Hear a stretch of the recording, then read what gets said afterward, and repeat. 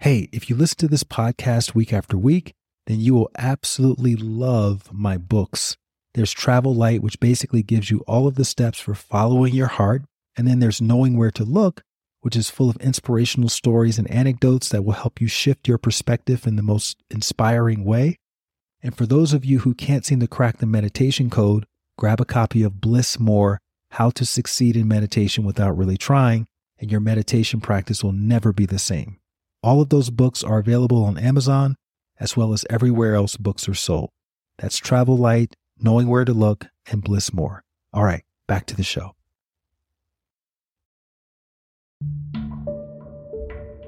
I was so angry at God. I was like, God, why do you have me in prison? Are you serious? All my friends' careers are taken off. Mom's was in Oz, Saul, Sonia, this one, that one. Everybody's like left the launch pad and they're in orbit. And I'm in the same class. Like we all came up together. So I'm like, God, what about me? And I'm like stuck in prison with my hand raised, like, am I next? So the dream to be that artist where my art is supporting me and I'm not supporting my art was a constant gnawing at my spirit.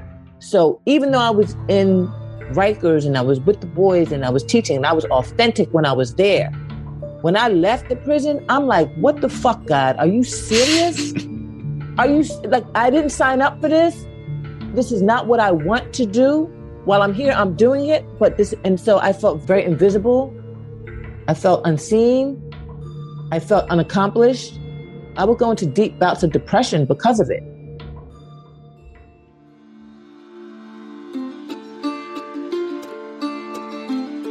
We're back with another episode of At the End of the Tunnel. I am Light Watkins, your host. And if this is your first time listening to At the End of the Tunnel, this is a conversational podcast with people who have been using their platform or their art or their activism to make the world a better place. And today's guest is a self-described artivist. Her name is Liza Jessie Peterson. And Liza is a gifted actress. She's a spoken word poet, a playwright, an author, and a youth advocate. Liza grew up in West Philadelphia, and after attending Georgetown University, she became a fashion model. And then later, she was introduced to the New York poetry scene, where she became one of the stars of the Nuyorican Poets Cafe, along with Saul Williams, whose story you may recall from episode 49 of the podcast. Anyway, Liza's poetry led her to accept a side gig teaching poetry to kids in New York City schools. And her first assignment was at a school called Island Academy, which turned out to be the school at New York's Rikers Island jail. And that assignment, which was only supposed to last for 3 weeks, turned into an 18-year career of working with inmates and understanding the prison industrial complex. It resulted in a book that she wrote called All Day, A Year of Love and Survival Teaching Incarcerated Kids at Rikers Island. And she also wrote a one-woman show about the prison industrial complex called The Peculiar Patriot. Liza performed The Peculiar Patriot in over 35 penitentiaries across the country in a self-funded prison tour spanning the course of 4 years. It was nominated for a Drama Desk Award, and it was featured at the 2020 Democratic National Convention. She was also featured in Ava DuVernay's Emmy Award-winning documentary 13th, and she was a consultant on Bill Moyer's documentary Rikers. In this conversation, we talked about her journey leading up to her work in the prisons and what she learned from that experience. And particularly, we talked about the kids that she worked with and how they ended up in that situation as well. It's a fascinating behind-the-veil analysis of prison culture and what it's like to teach poetry in prisons. Liza also reveals some of her own career struggles and insecurities and the leaps of faith that she had to take while she was being of service. I think you're going to find both Liza and this conversation as inspiring as it gets here on At the End of the Tunnel.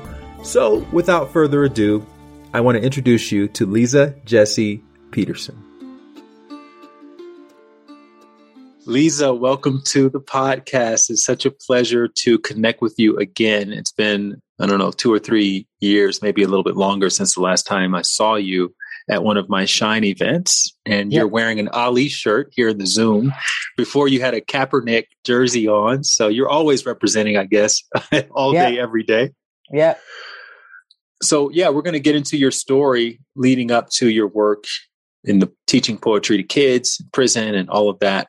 Before we dive in to the meat of the story, though, I'd like to start off talking about childhood. And so my kickoff question is thinking back to little Liza in Philadelphia. I think that's where you were raised. What do you remember as your favorite toy or activity as a kid?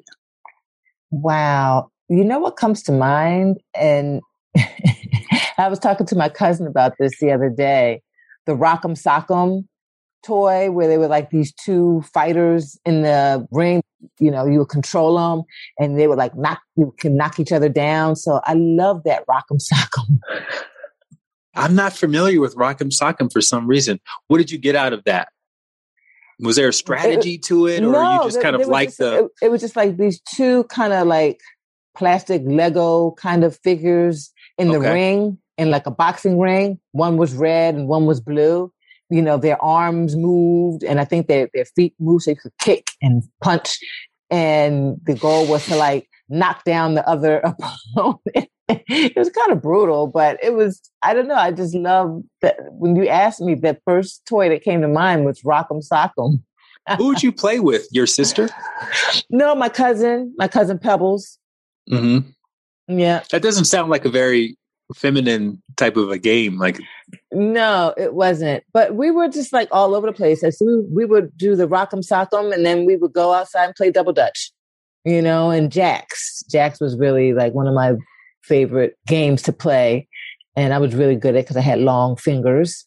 And double dutch. I love jumping double dutch. Wait a minute, but you're so tall. Were you tall back then when you were trying to play double dutch? I was. That's a disadvantage in double dutch. No, so they would have to move up closer. Right. So you were like a street kid. You were like hanging out in the streets a lot. Yeah, I loved outdoors. I loved hanging outside. You know, like, I guess not kids today because they're so like phone and computer oriented. But this was, you know, before cell phones, and being outside and running around was kind of the pastime. Did you grow up in the city? Yeah, I grew up in West Philly. Okay. We know West Philly from the Fresh Prince, obviously. He kind of made it famous. But what is that? What was that like for you and your family? Talk about your household growing up in West Philly. I had a really amazing family, core family. My mom, my dad, my sister. We were all really close. My cousins lived right around the corner, so I could walk to their house, which was great. You know, my Aunt Marie, who was Pebbles' mom, Pebbles and Kim's mom. They were my two closest cousins. And then I had a god sister who lived up in Overbrook. And it seemed kind of normal. It wasn't anything special, but it was special because I had such a close, tight-knit family. You know, my mother and father, they were very close. One of the things that I'm so grateful for is that they were in love. They didn't just love each other, like they were in love.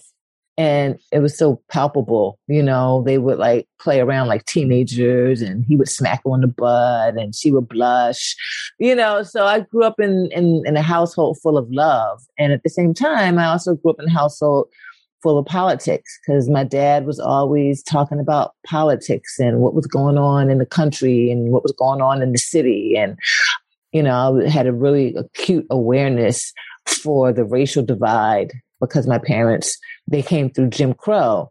And so even though, of course, that was not my experience, but that was their experience. And they were very vocal about racial dynamic. And it was my dad who was actually the first one to teach my sister and I about code switching.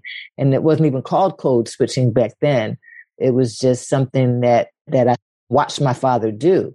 You know, it was very interesting because he was such a great orator and storyteller. And And I guess that's where I get my performance and my storytelling from, is my dad, because he would be in the kitchen. My mom would be at the stove cooking, and my sister and I would be sitting at the table, and my dad would be like perched up on the kitchen sink, sipping a little bit of Dewar's and water. That was his favorite drink.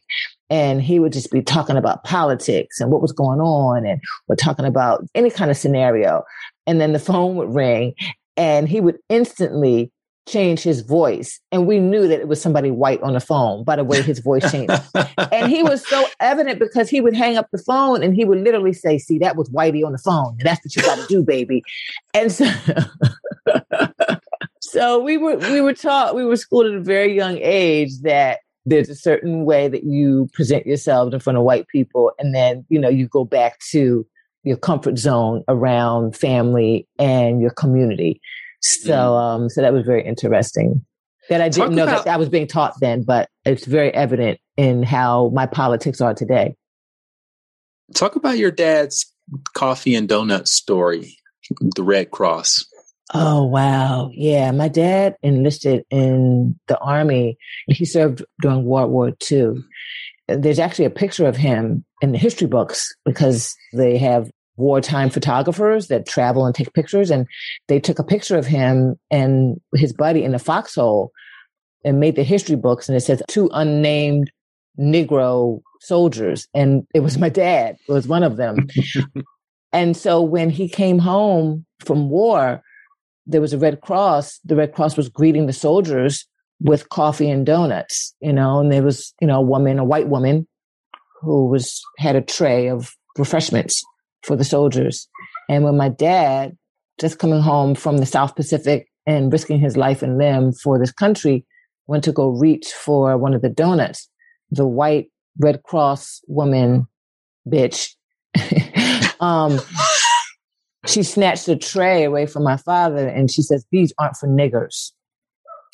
And my father vowed, he said, from that point on, he said he would never donate any blood to the Red Cross. And he said, even if his own mother needed blood from the Red Cross, he would never give a drop of blood to the Red Cross.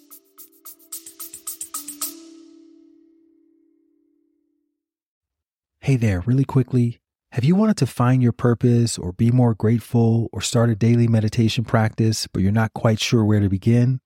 Well, if inner work is like a drop of water, thehappinessinsiders.com is like your ocean. That's my online community where you can learn real-world techniques for cultivating more fulfillment from the inside out. So whether it's learning how to manifest abundance or access your potential or overcome fear or even just start walking every day, I've got a blueprint for you, which means you no longer have to use any more shoddy guesswork. And you don't have to use the lone wolf approach to improving yourself. For a small accountability fee, you'll get community, you'll get accountability directly from me, and you'll get comprehensive instructions for getting your meditation practice off the ground. And for my podcast listeners, you'll receive 30% off of the All Access Pass if you go to thehappinessinsiders.com right now and use the promo code HAPPY. Again, thehappinessinsiders.com. Enter the promo code HAPPY and you'll get 30% off on a yearly All Access Pass, which gives you access to dozens of inner work challenges and masterclasses, such as my 108-day meditation challenge, which has an 80% completion rate. Plus, you get to join me live for weekly meditations on Zoom and much, much more. That's thehappinessinsiders.com. The code is HAPPY. All right, back to the episode.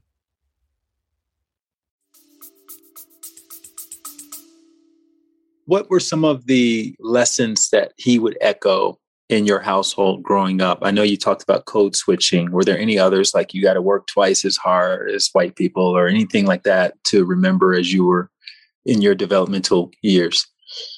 Yeah, my dad was very psychic, and he always talked about how we came from royalty.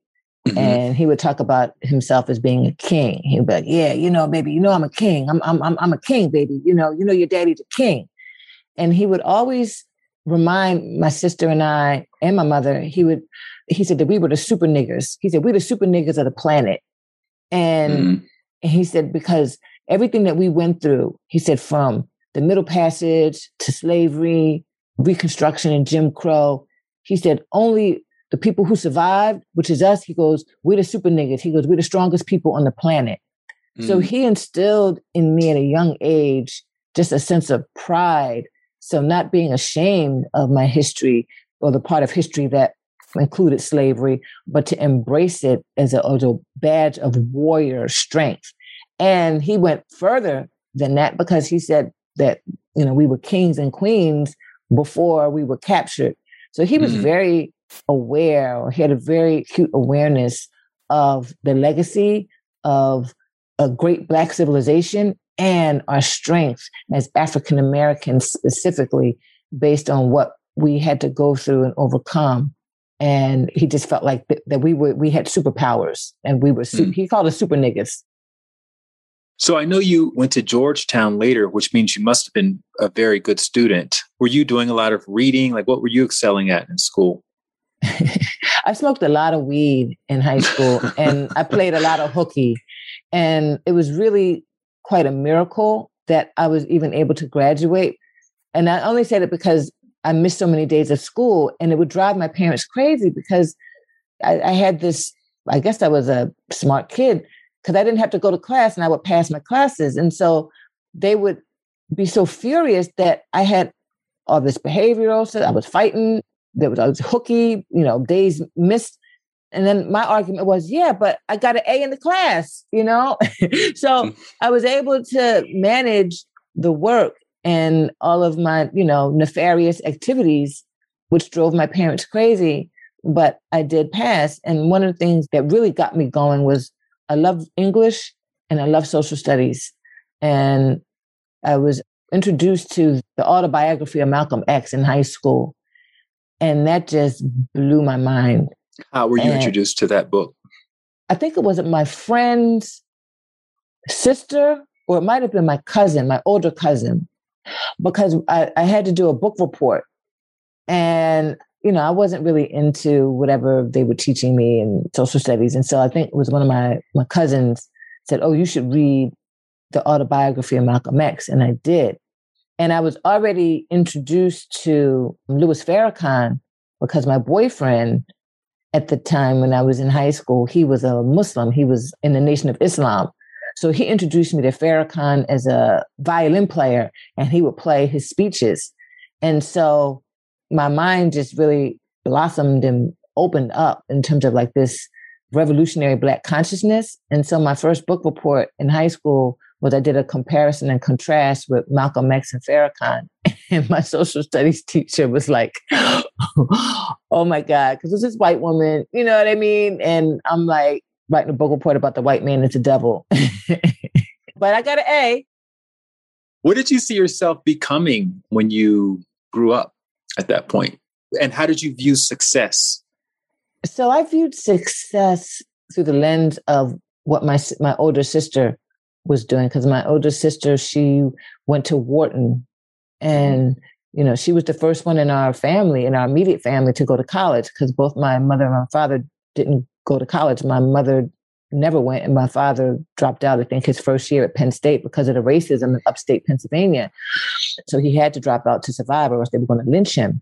So my sister, when she got accepted to University of Pennsylvania and went to Wharton, it was kind of expected that I was going to be on that same track of going into corporate America.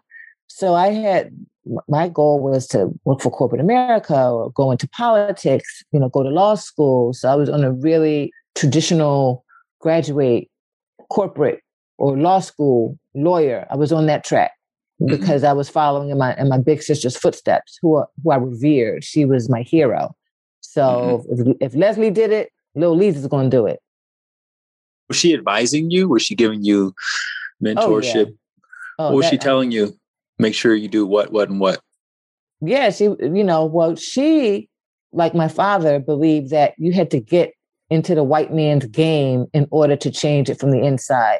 So it was really impressed upon me. You have to go to white institutions. You have to go and, work for white corporations, because you have to learn the white man's game. You got to be the spook who sat by the door. If you want to make change, you got to get inside. You got to sneak inside. You have to use your wit to get on the inside, to move things and change things, and to see, what the white man is up to. It was all about like this espionage, but in order to, like, that was the consciousness. So my sister went to Penn and I went to Georgetown, and she wound up working for corporate America. And I was on the track to go work for government, with that same mentality of getting in the inside, seeing what the white man is up to and see how we can help our people from the inside. That was impressed upon me from my dad's thinking, from his consciousness. Did you get an academic scholarship to Georgetown? No. Why Georgetown as opposed to Spelman or Howard or Columbia or anywhere else? It was so, I really wish I would have gone to Howard or gone to HBCU. I really wanted to. And my mother, she died my senior year of high school. And I wanted to go to UCLA. I wanted to go to California. I just wanted to get as far away as possible. And my dad was like, no, you're not going away that far. Because he had just lost his wife and I just lost my mother. So he said, come closer. And I knew I wanted to go somewhere where there were a lot of Black people, where was a Black community. Because I didn't want to just go to school and be somewhere in some West bubblefuck somewhere and not have access to my community. And so I said, oh, what about DC, Washington, DC? That's a lot of Black people, right? Chocolate City. So I wanted to go to Howard. I really wanted to go to Howard. And my father, I'm angry at him because he didn't let me, but I understand what his thinking was. He was like, no, you're going to go to a white man's school because you're going to learn the white man's game because that's the only way you're going to make a difference and succeed is to learn their game. So he said, you can go to school in DC, but you got to pick one of these Ivy League institutions. And so, I wish I would have gone to Howard, So that's how I wound up choosing Georgetown, because my dad was like, you got to go to the white man's school. Well, even at the white man's school, you were the head of the Black Student Union your first year. Yep. And I tried to bring Farrakhan to be one of the speakers. But I did get Ivan Van Sertima. I was able to get Ivan Van Sertima, who wrote They Came Before Columbus. I brought him down to speak to the Black student body.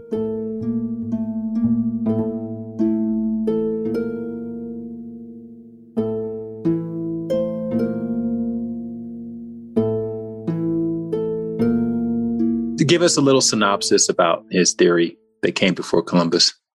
Ivan Van Sertima was one of our great scholars and historians, and the whole false narrative with the whole colonization of history teaches us that Columbus discovered America. And his Dr. Ivan Van Sertima's scholarship proves that there was trading with Africans and the Native Americans before the Europeans set foot onto this continent. So there was a relationship between Africans and Native Americans long before the Europeans. Yeah, and Columbus, I think, even wrote about it in his journal about some of the goods that had been traded well before he arrived. Yeah, and that's a great thing to go into a little rabbit hole with for those people listening to this. Oh, yeah. Ivan Van Sertima. Yeah. We'll link that in the show notes. So you graduate Georgetown. Do you have a job lined up? I know you eventually ended up in Paris, but I want to hear the story of what happened there. So, what's so interesting? When I graduated, all the white kids and wealthy kids, they were all like going to backpack to Budapest for a year. And, they were doing all this exotic shit. And I was like, Daddy, I want to do something like that. And he was like, you got a summer. You got June, July, and August to do whatever you want. But come September, you're either going to go to grad school, law school. There's a plan for the next level. And so you're not going to be, traipsing across the globe with a backpack for a year. Not doing that. In other words, I'm not paying for you to do that. I'm not paying for you, and I don't have the money for it because, I was up to beyond my eyeballs in student loan debt because, I couldn't afford Georgetown. My father couldn't afford it. So, I was in debt. And so I decided to hang out with my best friend who she got a job working for Planned Parenthood in New York. So she said, oh, just come on, hang out with me in New York. And I said, oh, great. I had never really hung out in New York and it was my best friend. So I decided to hang out in New York for the summer. And while I was in New York, I was like, oh, I'm going to try modeling. Because everybody kept saying, oh, you should model. I was always told that, but modeling was never something that I thought I could do or should do or took seriously. In my head, I'm just going to fuck around for the summer. And then in the fall, I'm going to go to law school because I was thinking of becoming a lawyer. Let me ask you this really quickly. You were smoking weed and mailing it in high school. You couldn't obviously do that at Georgetown. You had to really assert yourself. So were your grades really good? Did you graduate with a great GPA to go to law school? And did you have options? I did. And you know what I think saved me? Because I smoked so much weed in high school that when I got to college and I drank so much liquor, and I mean, I was wilding out in high school. I was drinking Old E in the morning and smoking weed at 7:30 in the morning with a hot dog and, Welch's grape soda. It was crazy. So by the time I got to college, it was out of my system. It wasn't a new thing to do. I might have a drink here, smoke a little here, but I wasn't going overboard because I did that.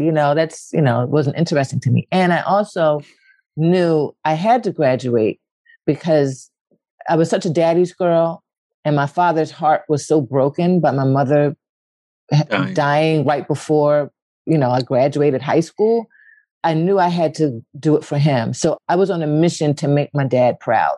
So I knew I couldn't fuck up. I couldn't drop out. I couldn't be a disappointment and bring more heartache to my dad because his heart was already broken and he was already suffering because he lost the love of his life. Did she die unexpectedly or was she sick? She was sick for about a year. She died of cancer.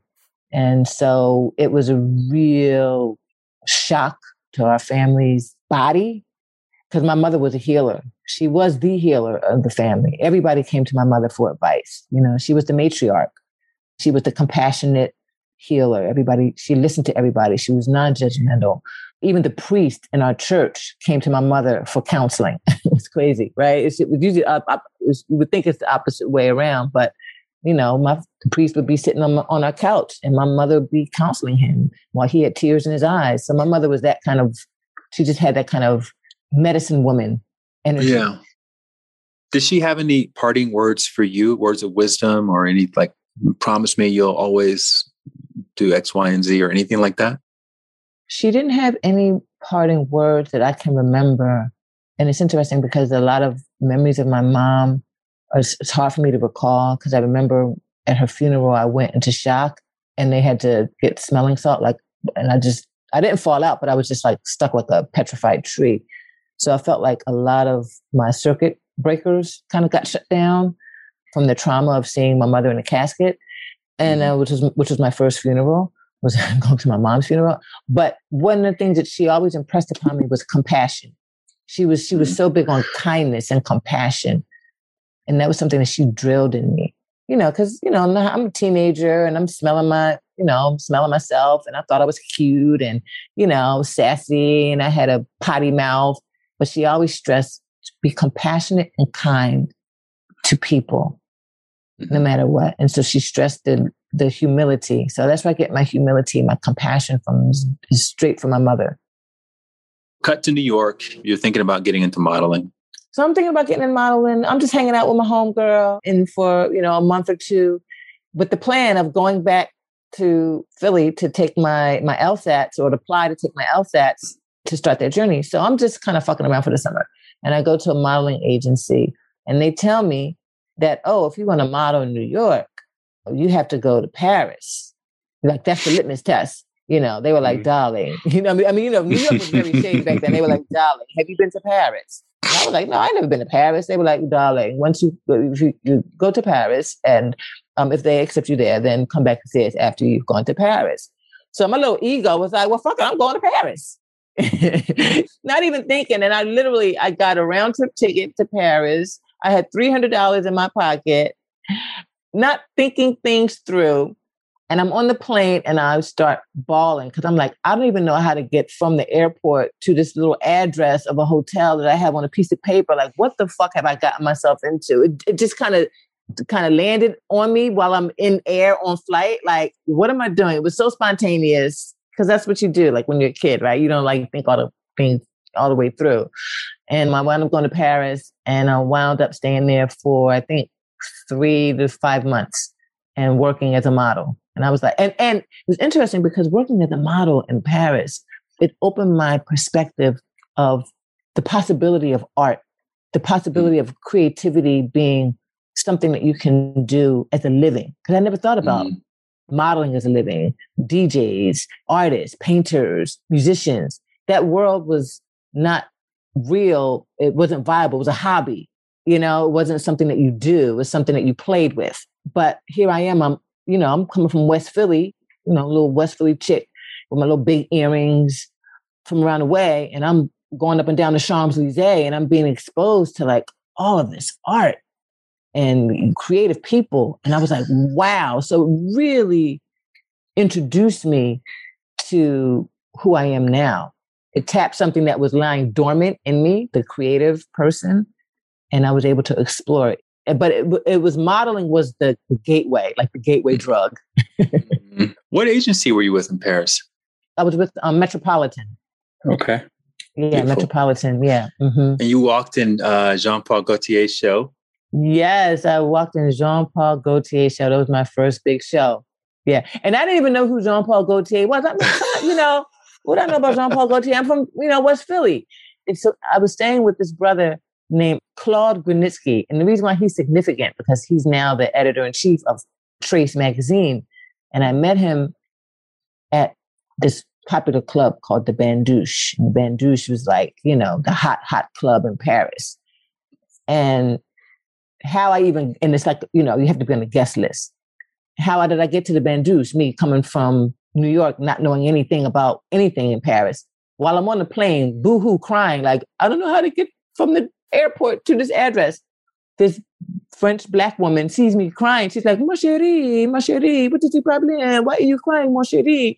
And so I'm like, I don't know how to get to this address, So this Black angel on the plane, she helps me navigate getting from the airport to the hotel address.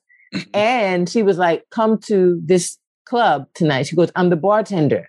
So she was the bartender at the Bandouche at the hottest club in Paris.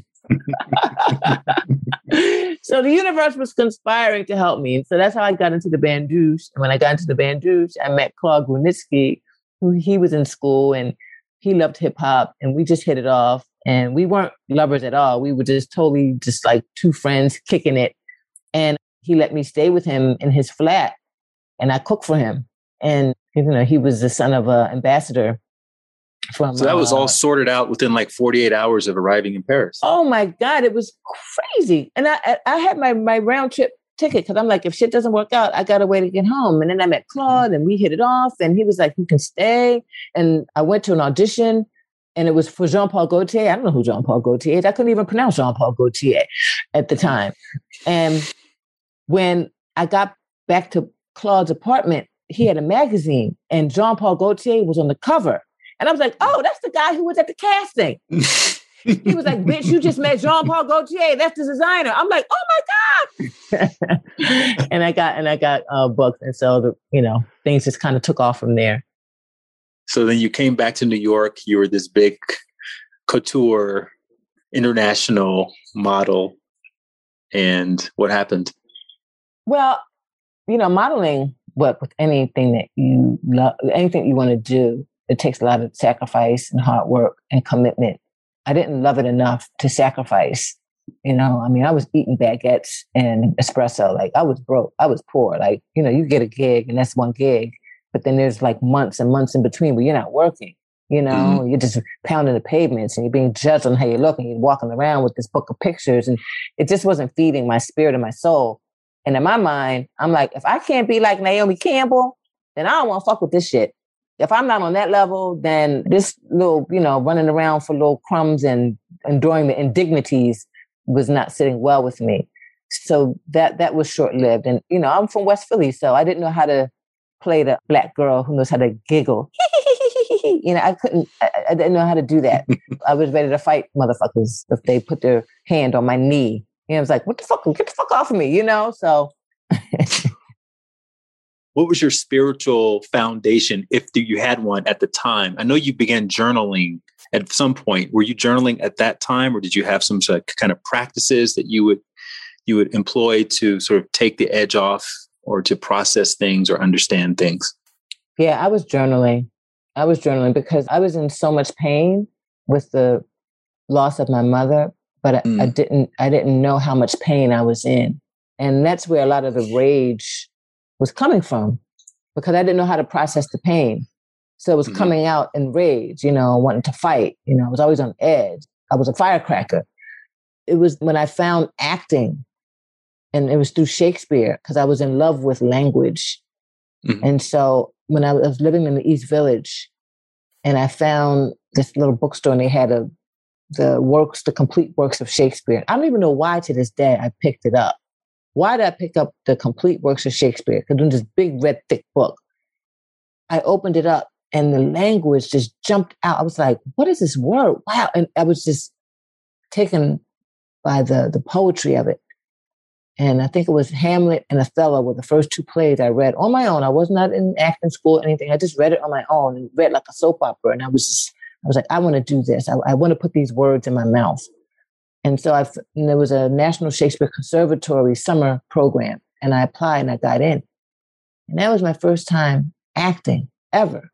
And it was when I was acting at the Shakespeare Conservatory, and I was doing a role, I was playing Cleopatra. It was a scene from Antony and Cleopatra. And all that pain that I had that I didn't know what to do with, and I wasn't even conscious of it, it came through the character. I was able to tap into it. And I remember the acting teacher, Jimmy Tripp, he had water in his eyes. He was like, you've never acted before? Where did you come from? Where are you getting all this wealth of emotion from? But I was able to tap into that pain from losing my mom. And it was something cathartic that happened. I don't know. I felt like I was reborn. I was able to process what was stuffed down in me, giving me so much heartache, was through character, was through story.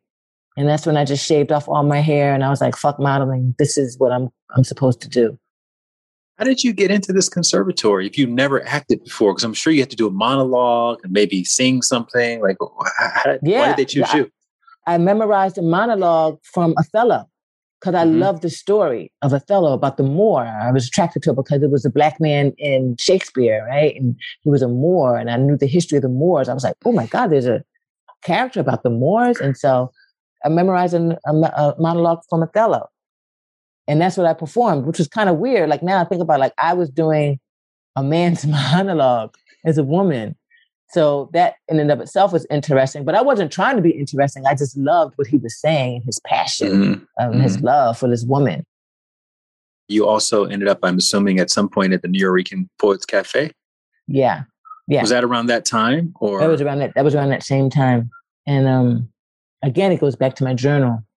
I had broken up with this guy, and I wrote in my journal about this heartbreak. And I was in acting class. At the time I had finished in conservatory, and I was acting with Susan Batson, who's a coach, acting coach. And so one of my friends, Sonia San, you might know her from The Wire. She played Kima in The Wire, but this is before all that. I first saw her on Slam. Okay, right, exactly. Yeah. So we were both in acting class together. That's how we know each other. She also lived right around the corner from me. So we were just having one of our girlfriend moments, right, in the East Village, looking up at the stars, dreaming, talking shit. And I shared with her one of my journal entries about this dude I broke up with. And she said to me, she goes, girl, that's a poem. I'm like, girl, this ain't no poem. This is just me talking about whoever the guy's name was. You know what I mean? He broke my heart. She was like, girl, that's a poem. You got to go read it at the Nuyorican.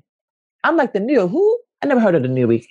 She was like, bitch, you live right around the corner from the Nuyorican. Because I lived on 7th Street between C and D. The Nuyorican was on 3rd Street between B and C. She was like, you live right around the corner. Go read it. So the actor in me, wanting a stage, an opportunity to perform, I was like, okay. But I never called myself a poet. So when I went to the Nuyorican to read what she said was a poem, which I thought was just a journal entry, I gave him a phony name because I was like, if I suck, nobody will say Liza suck. They'll say whatever name I gave them at the door, suck. And I read this piece and people loved it. And they invited me to come back as one of the spotlights. And the rest is history. Were you off book or did you literally read it from the page on stage? I think the first time I read it off the page, but then when I came back, of course, the actor in me was like, you perform. So I memorized it. Were you nervous at all? I was that first terrified. time? I was terrified. I gave him a phony name. I don't even know what name I gave him, but I'm like, I'm terrified that I'm going to suck. So I'm not even going to give him my name because they're not even going to know that this is Liza. This is somebody else. But once you got into it, you probably warmed up a little bit, right? Oh, yeah. And it was the crowd that validated me. And when they asked me to come back and to be one of the people who perform and not just the open mic, I was like, oh, I was good enough? And they were like, yeah. And that's how I started. And that's how I met the whole cohort of poets that are now my comrades. Yeah, Saul Williams was on the podcast a few weeks ago, and he talked about his experiences with that. And then you ended up in the movie slam. Yeah. Yeah. And we all traveled to Sundance together, and we performed at Sundance. We were just some wild poets with fire on our tongue and had no idea that we were part of a movement that laid the groundwork for a lot of mainstream artists and artistry that's out today. You know, we were what hip hop was when hip hop started, like, you know, before it became mainstream and you just had MCs just battling. That's what we were doing. We were battling on the mic, you know, doing poetry. It wasn't for fame. It wasn't for cameras. There was no fame. There was no cameras. There was no money. There was just passion, just raw passion for the word, for the art form. And we were all like samurais, and we were all keeping each other's blades sharp. And it was really quite an electric movement, an electric time. What's the difference in writing a journal entry and writing a poem that you're going to perform on the stage? Because I'm sure that you had to be a little more intentional after you had that sort of accidental success when you started becoming a poet. Well, the difference is craft. I put myself through school, you know, learning, studying the greats, studying the Amir Baraka, the Sonny Sanchez, the last poets, you know, the Paul Laurence Dunbars, you know, the June Jordans. Like I went to school and learned, self-taught school and learn form. And I'm still I'm not about form, but the journaling is the initial process of dumping the emotion and dumping the thoughts on the page. And then the poet goes in and does alchemy and picks out this word, this sentence, and does the rearranging and does the alchemy with the journal entry. So the journal entry is where I always start. I always start with, for me, that's my process. I'm a little fuzzy on the timeline here, but I know you eventually created a one-woman show. That was before you started teaching the workshops at the Academy, at Island Academy. Absolutely. So I had my first one-woman show was inspired by Ntozake Shange's For Color Girls, where it was a choreo poem. So my first one-woman show was called Kieran's Homegirl Healer Howls. And I took poems that I had written and I created a choreo poem like Ntozake, you know, in that, using that format. And so that was my first one-woman show. So it was because of my reputation as a poet, and now I'm doing theater because I'm still, my actress needs the stage. My actress needs a platform. My actress wants to act. So the poet now is turning into playwright and creating work for my actress. How are you paying the bills? It's so magical. I lived in the only Black and Puerto Rican run squat in New York City on 7th Street between C and D for 10 years. And I paid $50 a month rent. It was like I was in a Nebuchadnezzar. I was like in some little magical corner of New York City. You know, there were squats here and there, but this was the only Black and Puerto Rican run squat on 7th Street between C and D. So I was waitressing and I was paying $50 a month rent. So I was able to pay for my school and the National Shakespeare Conservatory. I was able to live and not be a slave to rent because I only paid $50 a month rent. I never told people that I paid that because I was like, nobody would believe me. Yeah, I was having a conversation with Rosario Dawson, who I know is from the East Village, and she described the same kind of situation there. There was a building her whole family lived in that was also squat. I don't know if it's the same one or not, but that's really interesting. I've never heard that before. Yeah. Somebody paying $50 in the East Village in New York City in the 90s. Yep. All right. And you get offered a position to lead poetry workshops. Yeah. So, I'm doing the whole spoken word poetry slamming from Nuyorican to Brooklyn Moon Cafe, Thought Forms Underground. There was this whole network, CBGB's gallery that we were all traveling and performing in, Acme Underground. I mean, it was wild. It was, whew, man. I mean, it was a time. So my name was ringing some bells. I was known in certain circles. And so art was taken out of schools in New York. So there was a nonprofit organization that was hiring poets to go into the different schools throughout the different boroughs to do poetry workshops. And the schools were loving it because art was taken out of the schools because they didn't have the money. So they had this nonprofit that was getting funding to put art back into the schools. And so this organization called Waterways, WATER, Waterways, 10 penny players. They asked me would I want to be a teaching artist to teach the poetry workshop. And I said, this is great. This is better than waitressing. Like, I'm getting paid to do what I love. And my first assignment as a teaching artist was at a school called Island Academy. And I'm so naive. I'm thinking Island Academy was a prep school up in Harlem, because it was Frederick Douglass Academy up in Harlem, right? Mm-hmm. So I'm thinking it's a prep school. Island Academy was the high school located at Rikers Island.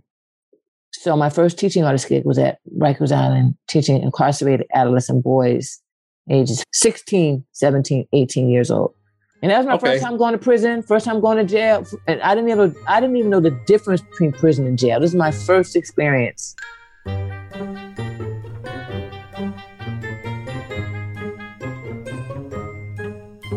If I'm projecting into your shoes and I get that opportunity and I'm living in Brooklyn and I have to go to Rikers Island, just the logistics of the commute alone would make me think, I don't know if I really want to do this.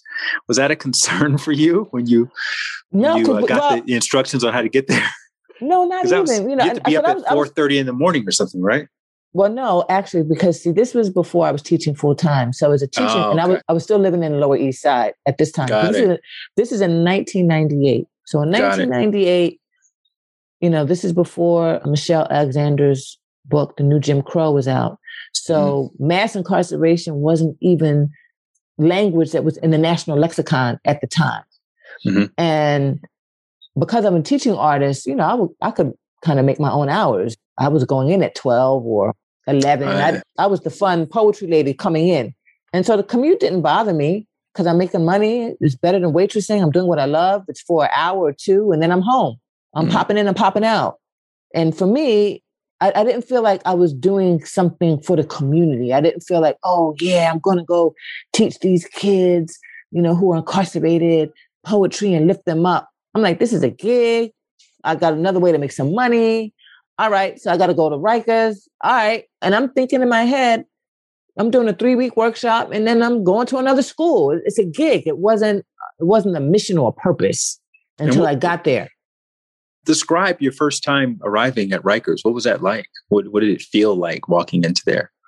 Well, I knew because I knew I was going to jail and I knew I was working with boys in jail. So I totally dressed down and it was almost like I dressed like I was going for war. Like I remember my outfit. I had on these cargo army pants.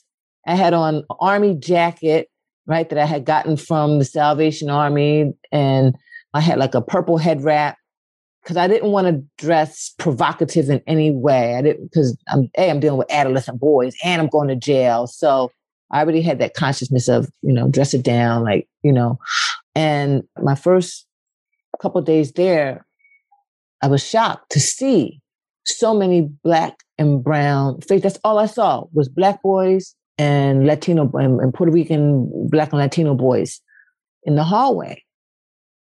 And something in my spirit knew that something wasn't right. I said, something ain't right with this shit. And again, I had heard about prison industrial complex, but I wasn't in it. I hadn't learned about it. So I had no idea what I was walking into. And it was a correctional officer. And me and him are friends to this day. He's like family to me. He said, you don't know where you are, do you? I'm a tough kid, tough woman. I said, yeah, I'm at Rikers Island. What are you talking about? He goes, no. He said, you're on a modern day plantation. And he pointed to the boys who were in uniform going to class. He goes, that's the new crop. They're the new cotton. And I had never heard this language before, this metaphor of cotton crops, prison, slavery. And he said, I'll tell you what you do when you go home. You put prison industrial complex into the computer, see what you find. And when I see you tomorrow, we're going to have a conversation about it. So this man literally boot kicked me into the rabbit hole of prison industrial complex, which we now know as mass incarceration. And I just started gobbling up all this information. And I became like an evangelist because the next day I'm like, holy shit. And I'm in my class. I'm talking to the boys about it. I'm like, yo, y'all brothers got to know what this is. Like this is new to me. So as I'm learning, I'm teaching it to them and they're on fire because I'm on fire. So my poetry classes were off the chain. So my 3 weeks turned into 3 years because all the teachers kept passing me around like a hot potato. I became the poet in residence at Rikers Island for 3 years. In that movie Slam, there were scenes with your friend Sonia was teaching a poetry class to adults. And I'm just curious, and they seem to be really into it. What was it like teaching poetry to juveniles in Rikers Island? Because some of them hadn't even been sentenced yet. Well, I was in the sentence building. So when I first started, I was in the building with kids who were already sentenced. So that's why they had on uniforms. Right. The kids who were not sentenced, they were in another building and they were with their street clothes, which I had experienced with them later. But at this early stage, I'm with the sentenced boys. What was really scary for me was the need to be accepted and have what I was teaching to them received. Not fear or for my life or my safety at all. But, you think about kids, adolescents, I'm like, oh, they're going to be throwing paper. They're going to be ignoring me. It's just going to be like romper rump. And it wasn't. So my experience with kids is that when you listen and validate their voice, they want to speak more. So the more I validated their voice, no matter what they put on the page, the more they wanted, and they saw that I was listening and not judging and not correcting. I mean, I did eventually, but I had to start off just, let me hear what you got to say. These young men were so creative. I mean, literally poetry was just somersaulting out their mouth and they weren't even aware of it. Like, yo, man, that was off the hook. Yeah, that was popping. What? Do you know what you just said? Write that down. Off the hook. That's a metaphor, right? And that made them conscious of how they were already speaking in poetry and how their slang was valuable. In your book, you also mentioned the importance of, as a teacher, showing up truthfully and honestly and being really authentic because they can see right through that. Yeah. One of the things that I think also helped in the beginning was I had them call me Sister Liza because they were like, Miss. I was like, no, call me Sister Liza. And there was something about even that term sister. And they even asked me, what, you a nun? You a nun? Why do you not call you Sister Liza, right? And when I explained to them, I said, I'm your sister. And I explained to them the history of how our families were broken up when we first came to these shores as Africans, as African people. So we had to become each other's brothers and sisters and keepers. So you might not be my child, but you became my child because your mother was sold off, right? I may not be your blood sister, but I became your sister because your actual sibling was sold off. And so there was all this disfragmentation that happened because of slavery. So we had to reconnect and recreate family. So I'm your sister. And so when I told them that, they were like, oh, you on that sister soldier shit. Yeah. And so that gave me a certain level of respect because they saw that I was coming to them with a level of consciousness that they couldn't articulate. But once I articulated it for them, they leaned into it and they were like, yeah, that's that shit we want. Yeah, we want that Black power shit, miss. And then they would correct themselves. Yeah, sister, so they went from calling me miss to sister like in an instant. And I've always reminded them because I wanted them to start calling each other brother. And I called them brother. That's your brother. That's not nigga. That's your brother. just to kind of plant this new language of how we refer to each other and see each other as family, as connected in a very subtle, subconscious way. And it worked. And Miss Peterson ended up being one of your mentors. Can you just talk a little bit about her circumstance with her son and some of the lessons or some of the advice that she gave you about becoming a teacher at Rikers Island? Oh, that was Miss Barron. Miss Barron. Okay, Miss Barron. She had the 16-year-old son who was in prison. Yeah, she had the 16-year-old son who was incarcerated, and he's home now, give thanks. But her son at 16 was incarcerated, was looking at 25 to life. She was a school teacher at Rikers Island. She was friends with Sonia. And when she had invited Sonia to do a poetry workshop, Sonia's career was taken off because of slam. So when she couldn't get Sonia, she asked me to come, right? So I came in Sonia's place, and that's how my relationship with Ms. Barron started, working with now the kids who are not sentenced, the kids who are waiting to be sentenced. So they got on street clothes. They're a little bit more, when I say wild, like they're a little bit more anxious because their fate is still dangling.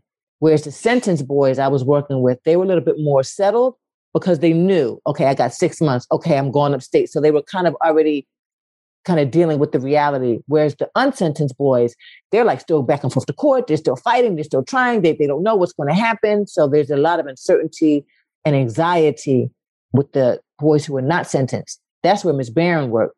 So when I did a poetry workshop with her and I saw how she was teaching those boys and loving them, she was like, you want to talk about Thug Mama? Well, I talk about Thug Mama in the book. That's who I got Thug Mama from, because she would verbally smack them up and then the next minute be giving them granola bars. You know what I mean? Like, it's like, when your mama spank you and then she cook you pancakes, So is that kind of like mama love? And I saw how the boys leaned into it because it was familiar. She was mama, and mama don't let you do what you want to do. Mama going to smack you up. She was not physical with them, but with her words, she would bark on them. I was like, whoa. And I was familiar with that kind of tone because I grew up in with a black mom and black household. So I know the difference between, boy, what you doing, from, boy, get your ass down here. Right? It's a different tone. So she would just flip back and forth, but it was always with love, with love. And she was always teaching them about Black culture and Black history and who they were as young Black men. And the love she had for those boys was so palpable. And the love that they had for her was palpable. They protected her. She was standing in a gap for their mothers who were not there. And so they loved her and they needed her. And they were fulfilling a void that she was having of not being able to be with her own 16-year-oold son. They became her sons.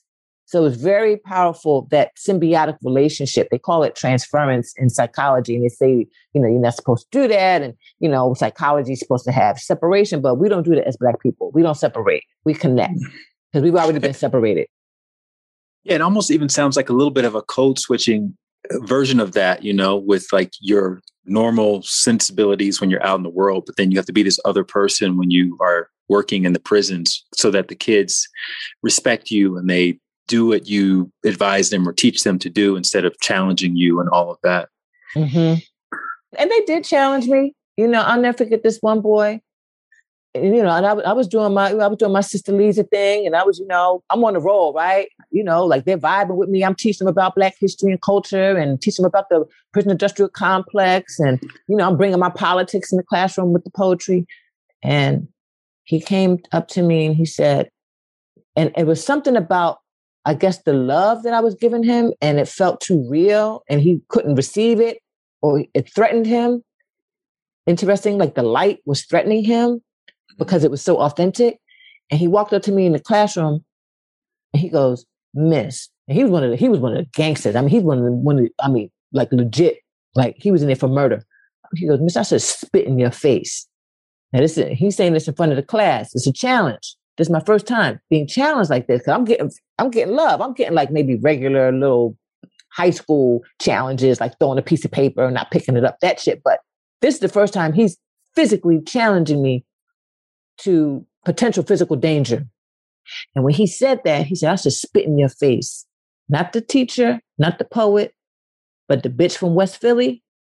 I looked him dead in his face. I said, do it. Come on, do that shit.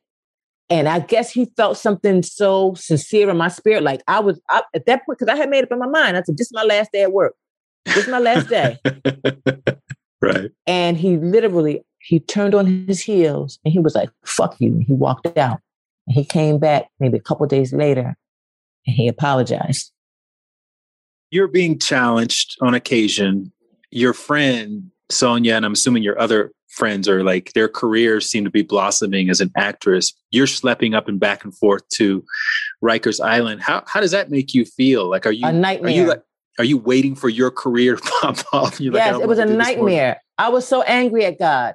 I was like, God, why do you have me in prison? Are you serious? All my friends' careers are taken off. Mom's was in Oz, Saul, Sonia, this one, that one. Everybody's like, they've left the launch pad and they're in orbit. And I'm in the same class. Like, we all came up together. So I'm like, God, what about me? And I'm like stuck in prison with my hand raised, like, am I next? So the dream to be that artist where my art is supporting me and I'm not supporting my art, was a constant gnawing at my spirit. So even though I was in Rikers and I was with the boys and I was teaching and I was authentic when I was there, when I left the prison, I'm like, what the fuck, God? Are you serious? I didn't sign up for this. This is not what I want to do. While I'm here, I'm doing it. And so I felt very invisible. I felt unseen. I felt unaccomplished. I would go into deep bouts of depression because of it, actually. And so your journal was your outlet? My journal was my only outlet. When I was asked to be a full-time school teacher as a substitute, I'm kind of fast forwarding from being a teaching artist to now teaching full-time. The only way I could download all of these emotions was in my journal, because writing in my journal was having a conversation with God, because I'm having a conversation with myself. That was my prayer. That was my meditation. And so, when I was working with the boys, I would just journal. I would journal, not thinking that my journal is going to be a book, not thinking that my journal and my experience with them is actually what is going to catapult my art. I'm thinking God is punishing me, but God is taking me through an initiation for a deepening of my art and a deepening of my purpose. But I wasn't aware, because if God told me I was going to be where I am today, but I had to go do 20 years in prison, I'd have been like, nah, I'm good. So it was like the universe tricked me into it. But my passion for the kids was so real. That's what kept me there, because I knew that there was something so fertile and so amazing and so powerful. And again, because I was influenced by Malcolm X, I knew that I was potentially in the presence of great men who did not know that they were great. And so it was my responsibility to plant seeds of awareness and consciousness to unlock that awareness in them for their potential. Because I'll never forget something that Tupac said. Tupac said, I may not change the world, but I want to be the spark in the brain of the one who does. So I knew every time I was in that classroom, I was planting seeds. I wanted to light the spark, because I hated white supremacy so much. And I knew who we were as a people. I knew our history. I knew our greatness. I knew how powerful we were. And I'm looking at these young men who don't know how powerful they are, who don't know how great we are. So I said, it's my job to unlock the sleeping giant within them, to turn this shit around.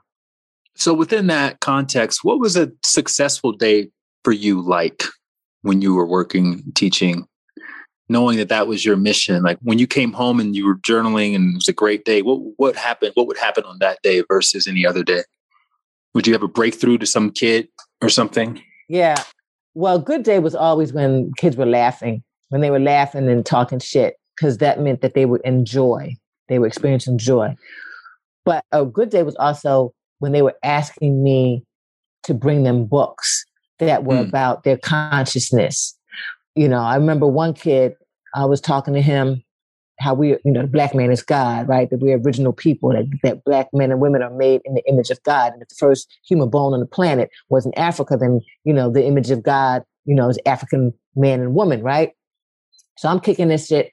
And so this one kid is like, man, go ahead, Sister Me, you talking that shit. Nobody want to hear that shit. You know what I mean? So he was dismissing me, totally dismissing me. And I said, okay, you don't have to listen or agree. So I kept talking to the rest of the guys who were like sitting on the edge of their seat. They were eating it up. Next day I get into the classroom. Science teacher comes in the class. The same kid who was telling me, don't nobody want to hear that. He said to the science teacher, he says, Mr. whoever his name is, let's say Mr. Jones. Mr. Jones, where are you from? He was like, I'm from Staten Island. No. Where you from? Where you people from? So the kid is interrogating him. And the kid says, nah. We the original people. We made in the image of God, so you come from us. So everything that I was saying to the kids the other day that he was dismissing, he was actually listening and absorbing it. Mm. And then he looked at me and he winked. And we shared a laugh. I was like, this rascal. Just to give people more context, what were these kids in jail for? Were they murderers? Were they rapists? Or what were some of the offenses that you heard that they were in jail for? Everything from the worst to the most banal. Jumping a turnstile and having a warrant out for a prior ticket. Loitering, having illegal firecrackers, graffiti, grand larceny, sexual assault, murder, armed robbery, being caught with a gun, selling drugs. I mean, it ran the gamut. Was there any correlation between what they were in for versus how engaged they were with you? Like, could you kind of tell without knowing someone's backstory what they probably were doing there?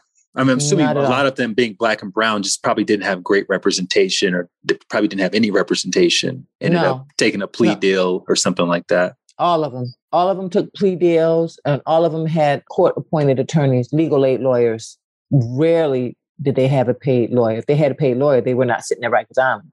Because they were at Rikers Island, they did not have a paid lawyer.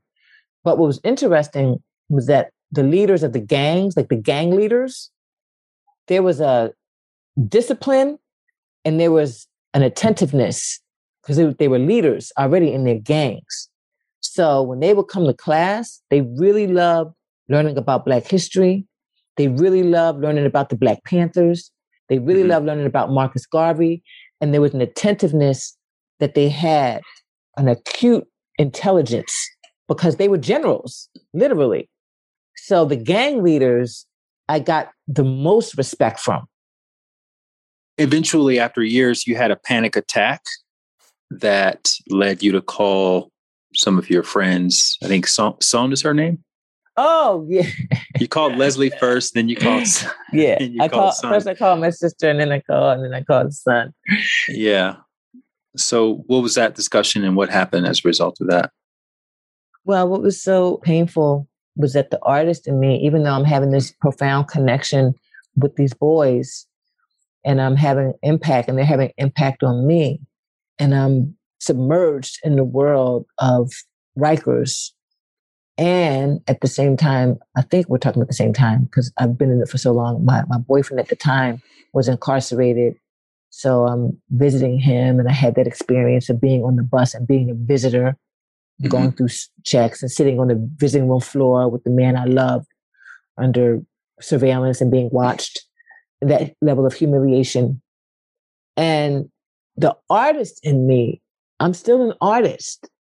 And I'm looking at all of my friends' careers like bloom and blossom.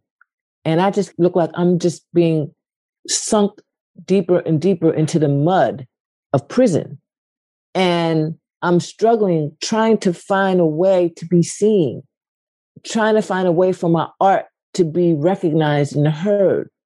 Passion was fighting my purpose. So my purpose was in prison, but my passion was my art. And they were fighting each other. And it was creating almost the schizophrenia. Because when I was with my purpose, I'm there and I'm authentic and I'm with them and I'm fighting for them and I'm with them. But then my artist is like, but this is your passion. Your passion is your art, your writing, your performance. You're an actress. And so it created a panic attack because I'm like, I don't know what to do, God. I don't know what more I can do. And I think that was the birth of the Peculiar Patriot, because I called another friend of mine and I'm sobbing. I am sobbing in pain. And I was like, my whole life is in prison. My man is in prison. I'm teaching these boys in prison. I met a new guy and he just come home from prison. And I'm like, I can't take this. This is too much. And she said, you have a story to tell. She hung up the phone on me. And that was when I started writing Peculiar Patriot. And that was the journey of how the Peculiar Patriot came to be. And what's so interesting was that, again, that pain of not being seen. And then I'm in close proximity, intimate proximity with these boys who are invisible and not being seen by society. So I'm feeling invisible in my world, in my career. They're feeling invisible in society, but they saw me and I saw them. So we were like two invisibles that were seeing each other and validating each other. I was validating that I see you and I value you. And they were doing the same for me. And I didn't realize it at the time, but we were invisibles validating each other. So they were giving as much to me as I was giving to them.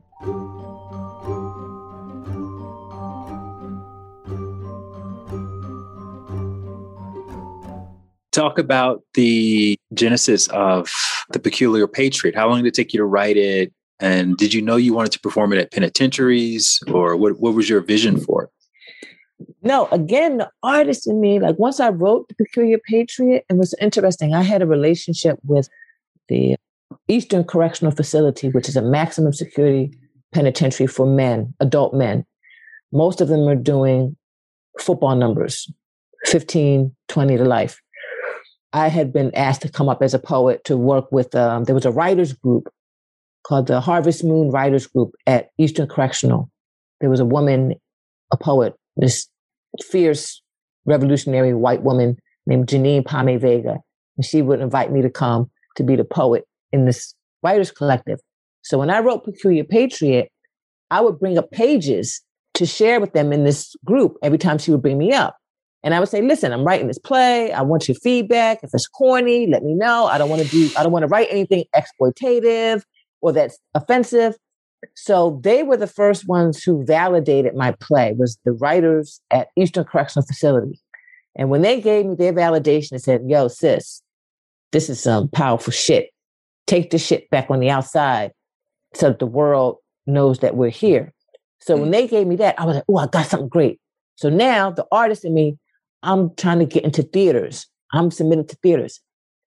And the theaters, again, this is like maybe like 2003, 2004. Mass incarceration is still not a national conversation. Nobody still is talking about social justice. So the theaters were not responding. I was falling on deaf ears. And I was like, what the fuck? I finally got something now that can catapult me into my artist dream. And they were not trying to hear it. They were not ready to have that conversation about mass incarceration, because my play packs a punch. Like I don't pull no punches. And so that's what made me take the play to prison. Well, I first performed it at Rikers because I had relationships there. So I was able to perform it because I knew the wardens and I knew the depths of programs. So I was able to perform it. And I took it to Eastern, performed it there. And one prison led to another prison. So I was like, fuck theater. I was like, if these white motherfuckers, and there was some black ones too, if they're scared of my shit, I'm going to lean into the love. And the love was in prison. So the prisons were just opening, were like, yeah, come bring it here, come bring it here. And, I was charging like a little bit of money, like just my bus fare, and pay a light bill or something. And they were opening up their auditorium or their lunch hall, their mess hall, wherever, or classroom, wherever they had room for me to perform. And that's where I would bring it. And the reason why I kept performing in prison, because it gets back to that invisibility. So again, the theater world turned their back on me and rendered me invisible. The men and women who were in prison validated me. They saw me. And my play, by virtue of what it's about, validated that I see you. Somebody on the outside sees you in here. And this play is for you. It's not just about you, it's for you specifically. And so again, two invisible people seeing each other. So I wound up touring the play in 35 prisons and penitentiaries across the country because that's where the love was. The love for my work was in prison. It wasn't in theaters. Now it is, because mass incarceration is a conversation, and I'm getting, I got grants, and, I got nominated for a drama desk, and whoop-de-whoop, right? Now that people are talking about it.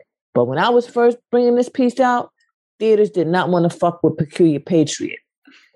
Well, what about the prison administration? Were they in love with the idea of you sort of challenging that prison industrial complex system and ideology? Or were they just like regular people, like who were just trying to do their jobs? No, they never asked for the script. They never asked for the script. So I was very savvy. I never lied, but I had a way of wording my proposal about what the play is about. And if they asked for the script, of course, I would give them the script. I wouldn't, not give them the script. And even though it ruffled a lot of feathers, because it created conversation afterwards, and because the guys were talking and they were politicking, it was a positive thing. It didn't create a riot. Like, that's their main fear. Their main concern is safety, right? Security and safety. And it created dialogue. And they saw how the men responded and the women responded to the work, to the play. So even though it might have ruffled their personal feathers, it didn't create a security issue in the prison. The one time I was told I couldn't come was at Sing Sing. I came to Sing Sing, I performed. The guys wanted to bring me back. They wanted me to perform for the general population. The warden asked for the script. I said, oh shit. He asked for this, because they don't ask for the script. I just send a synopsis, and I'm able to kind of like dance around the politics of what it is in the synopsis, and they let me come, right? And once I'm in the door, that's it. I'm in. It's like I'm off and running. And when he asked for the script, they denied me coming back to Sing Sing. And I asked them, I said, well, as an artist, I'm always looking to for feedback on how I could better create work that is more accessible. Would you mind sending me your notes? So he sent me back the script with the notes he had on it, and all the parts where it had, and I still have it, all the sections where it was really political, he had it circled in red, and he says, we cannot allow this information in. So it was about the information. I saw the play, and there was a pretty substantial audio video component. Did you set all that up in the prisons, or was it more like just analog? No, in the prisons, it was just me, a chair, and a quilt. That was it. The only time I did the full show with the video was recently in 2020 when I performed it at Angola State Penitentiary in Louisiana. But when I was doing the prison tour all those years, it was just me and a quilt. Is that the one they shut down at Angola? Uh-huh. I like to laugh. And you came out at the end with the fist in the air? I came out the end with the fist in the air. It was so deep. It was so deep because in all my years and doing 35 prisons across I had never, ever, ever had my show shut down. Ever. So when they shut down my show in Angola, but that being in Angola was deep because Angola sits on a plantation. I mean, an actual plantation. That's not a metaphor. It is literal. It used to be the Angola plantation in Louisiana. So I'm on sacred, holy ground where my ancestors were actual slaves toiling the land. And I'm looking at the descendants of my ancestors, these black and brown men sitting in the audience, 700 pack. And I'm looking at the descendants of the slave masters standing in the back, just watching this runaway slave, me, on stage, talking about them to their face, to the captives.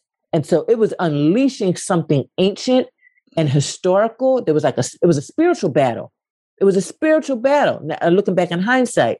So when they shut the play down halfway through, and I came back out, and I threw my fist in the air, and all 700 men jumped up, and they threw their fist in the air, and they were like, Liza, Liza. It was creating almost a riot of support, of rebellion, because I had woke the sleeping giants. And those those correctional officers, I'm learning to watch my words, they were faced with Harriet Tubman returned, the daughter of Harriet Tubman. I had gotten in and I was here to free their minds, to wake the sleeping giants, and which is their greatest fear.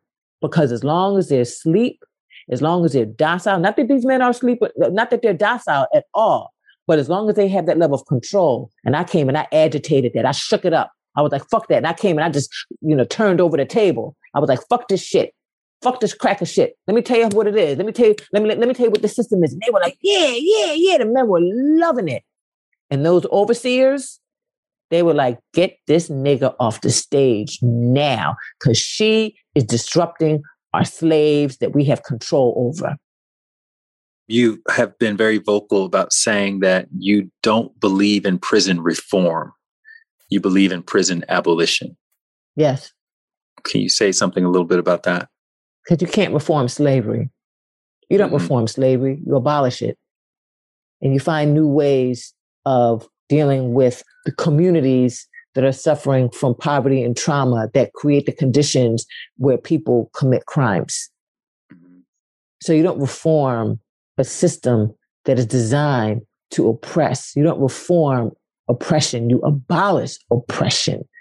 And you have to be creative enough to think of other ways that is holistic of how a community can become whole and heal. Because we're dealing with a legacy of traumatized people and a legacy of terrorists. So you don't reform terrorism. You have to get rid of terrorism, period. And what have you learned about yourself after these 20-something years of your exposure to the prison scene? I learned that this is my purpose. This was my purpose, that this was all a divine plan from the Creator, that I was chosen to do this work. I was chosen to make the sacrifice with what I thought was my path of my art. And the Creator had a different path for me. And it still is leading me to the same place. It's just a little taking the scenic route to do this work. So what I've learned about myself is learning to surrender to the universe. I learned that I'm very passionate about justice and freedom. And I'm very passionate about Black and brown young people. And I know that I'm being used as like, I'm a bell. I'm here to ring the alarm. And like Tupac said, I'm a farmer. I just want to plant the seed of rebellion in someone who will take it to the next level. And if you could give yourself some words of wisdom on day one of going to Rikers Island, what would you say to yourself? I would tell myself, this is part of the dream. Relax.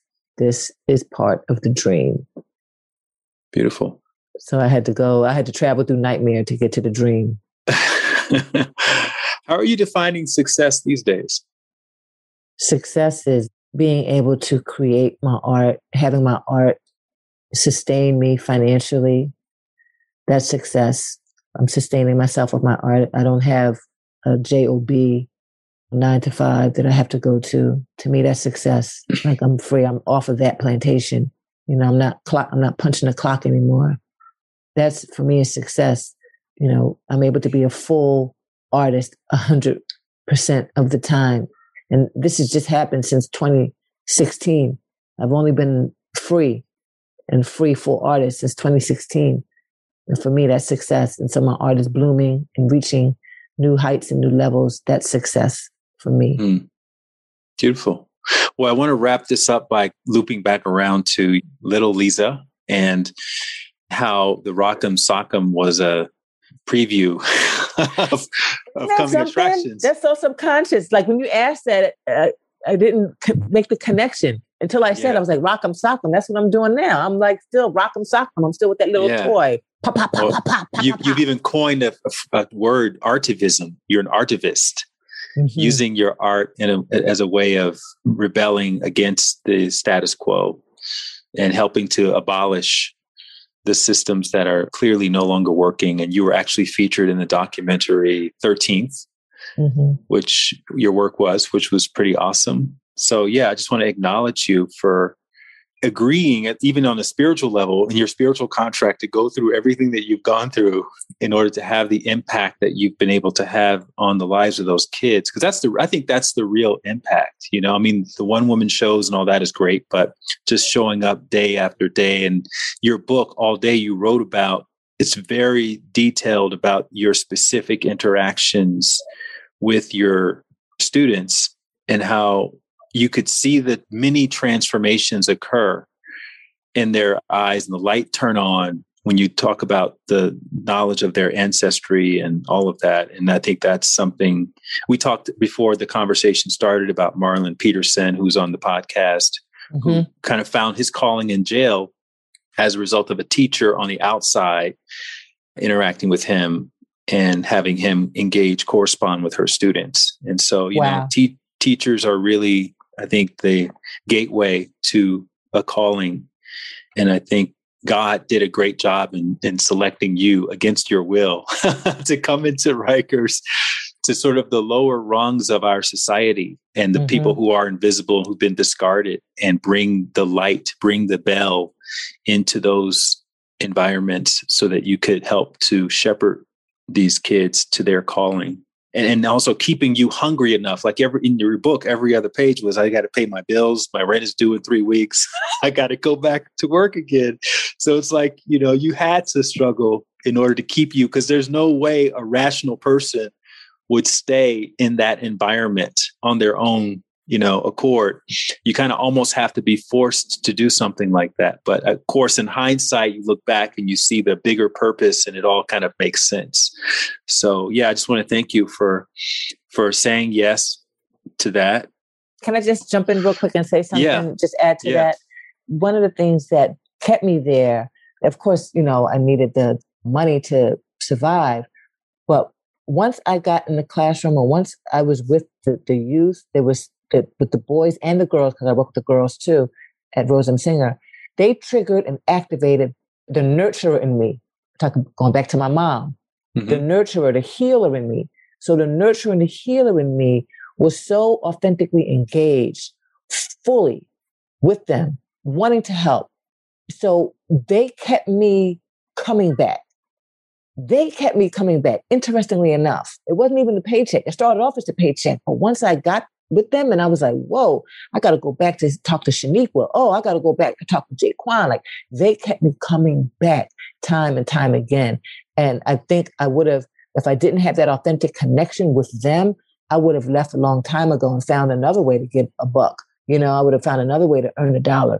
But it was the healer in me, the medicine woman in me, and the compassion in me that wanted to help my people and plant seeds of wellness that kept me coming back with these young people. It kept me there as long as I did. They kept me there. Beautiful. I have 2 more questions for you. The first one is there anything anyone listening to this can help you with in your mission? Yes. So now my mission is amplifying my art, because the amplification of my art is the amplification of their voices, my book, my plays. So I'm still an artist and I need my work produced.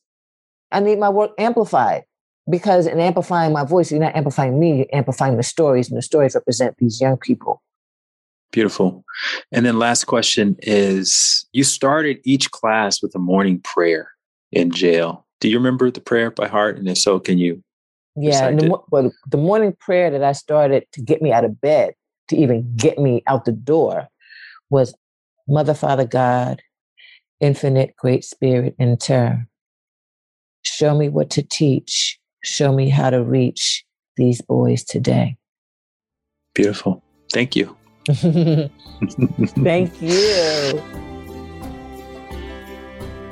Thank you for listening to my interview with Liza Jessie Peterson. Liza's play, The Peculiar Patriot, is now available on Audible, and her book, All Day, is available everywhere books are sold. You can follow her on social media at Liza Jessie Peterson, which is spelled LizaJessiePeterson.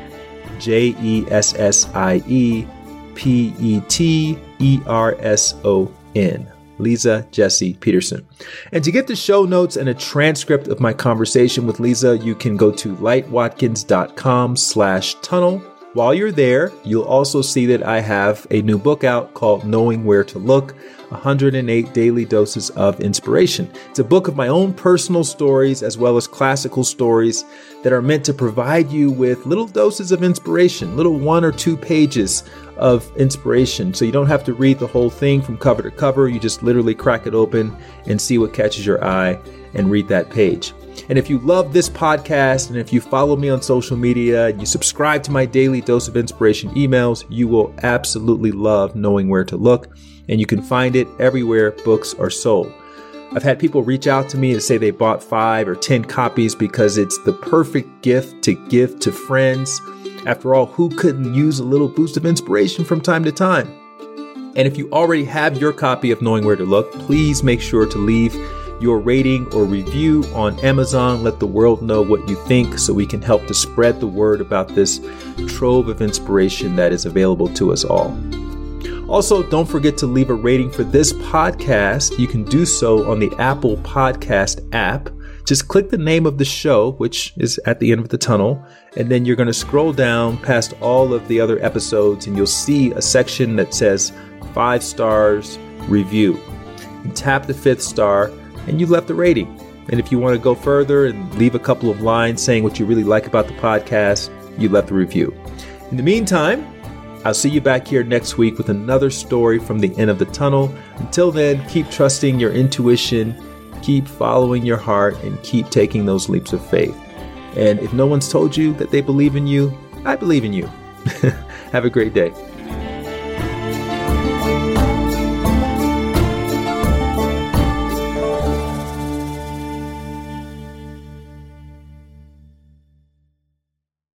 If you want to get a little extra nudge when it comes to following your heart and taking leaps of faith and believing in yourself each day, then you want to sign up for my free daily dose of inspiration email.